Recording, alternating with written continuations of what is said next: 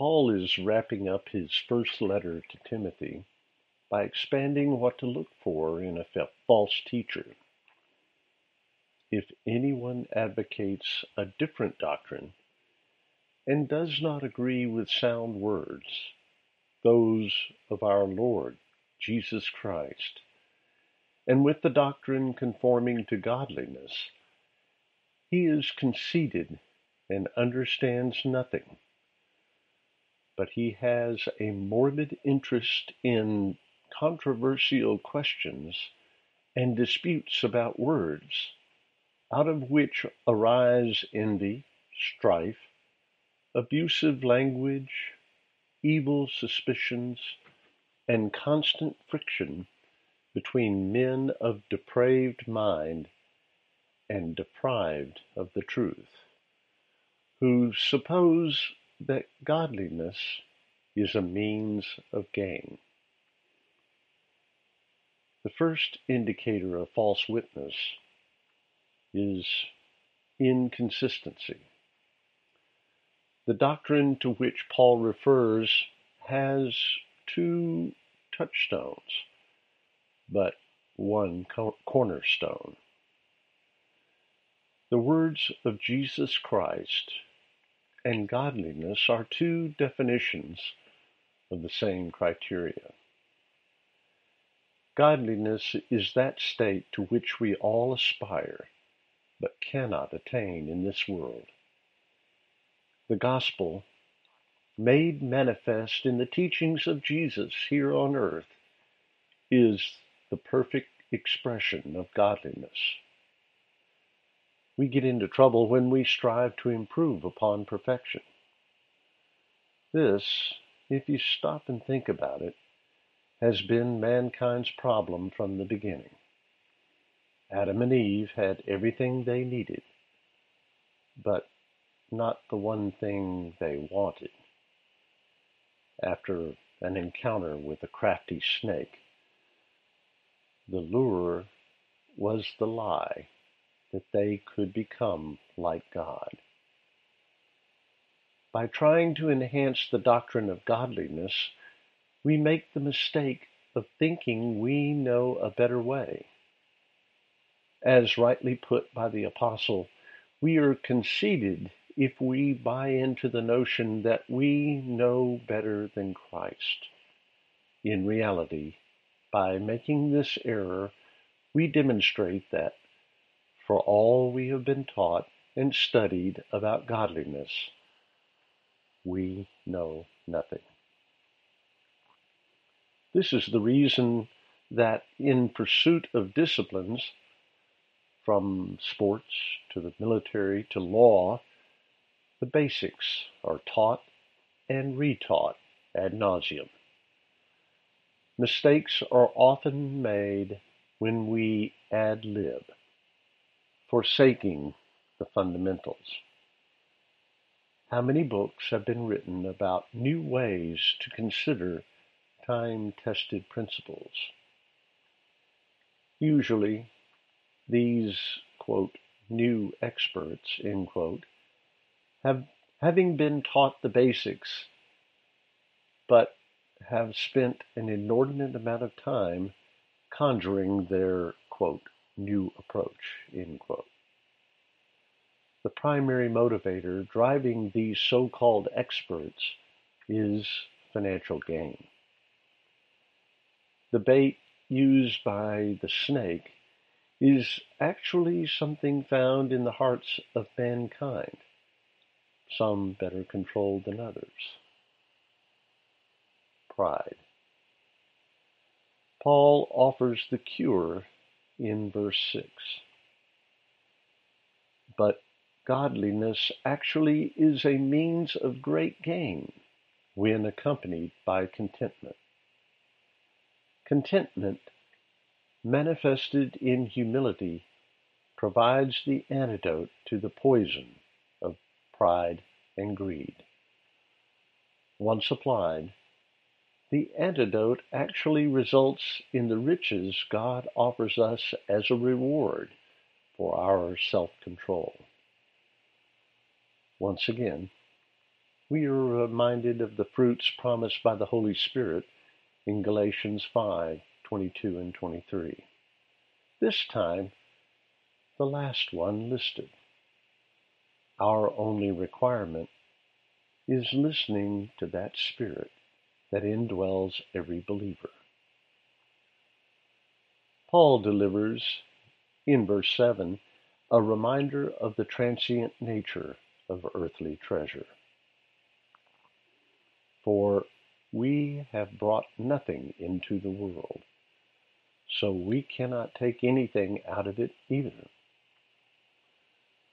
With a well-turned phrase, he brings to mind the words of our Savior, recorded in Matthew 6:19 through 21.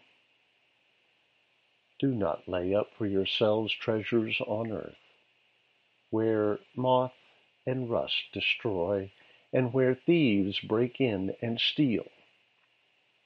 But lay up for yourselves treasures in heaven, where neither moth nor rust destroys, and where thieves do not break in and steal. For where your treasure is, there your heart will be also. Verse 8 describes the sum total of our daily needs. If you have food and covering, with these we shall be content. We should, based on our prayer to our Lord, be satisfied with our daily bread. Paul even expands our requirement to include clothing. In verse 9, we read the wages of greed and pride. But those who want to get rich fall into temptation and a snare, and many foolish and harmful desires which plunge men into ruin and destruction. Verse 10 contains an often quoted and misquoted, not to mention misapplied, phrase. For the love of money is the root of all kinds of evil, and some, by longing for it, have wandered away from the faith and pierced themselves with many griefs. You may be more familiar with money is the root of all evil. Problem is, money is a fungible token. It has nothing to do with the heart of a person. Love of money is quite another matter. What we're really talking about is greed, with a root cause of pride. C.S. Lewis puts it very well. Pride gets no pleasure out of having something, only out of having more of it than the next man. We say that people are proud of being rich, or clever, or good-looking, but they are not. They are proud of being richer, or cleverer, or better-looking than others.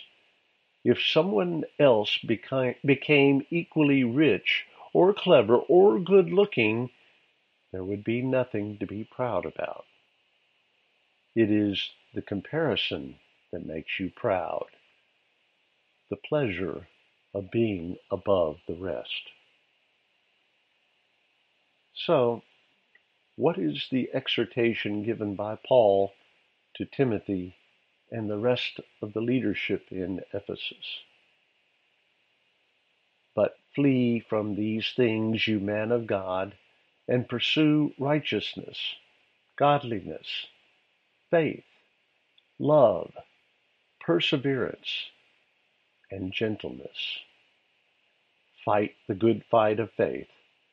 Take hold of the eternal life to which you were called, and you made the good confession in the presence of many witnesses.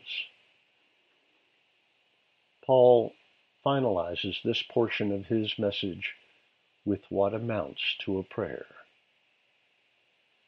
I charge you in the presence of God, who gives life to all things, and of Christ Jesus, who testified the good confession before Pontius Pilate, that you keep the commandment without stain or reproach, until the appearing of our Lord Jesus Christ, which he will bring about at the proper time. He who is the blessed and only sovereign, the King of kings and Lord of lords, who alone possesses immortality and dwells in unapproachable light, whom no man has seen or can see. To him be honor and eternal dominion. Amen.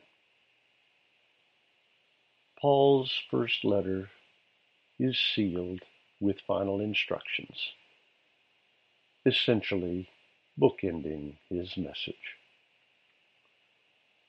Instruct those who are rich in this present world not to be conceited, or to fix their hope on the uncertainty of riches, but on God, who richly supplies us with all things to enjoy.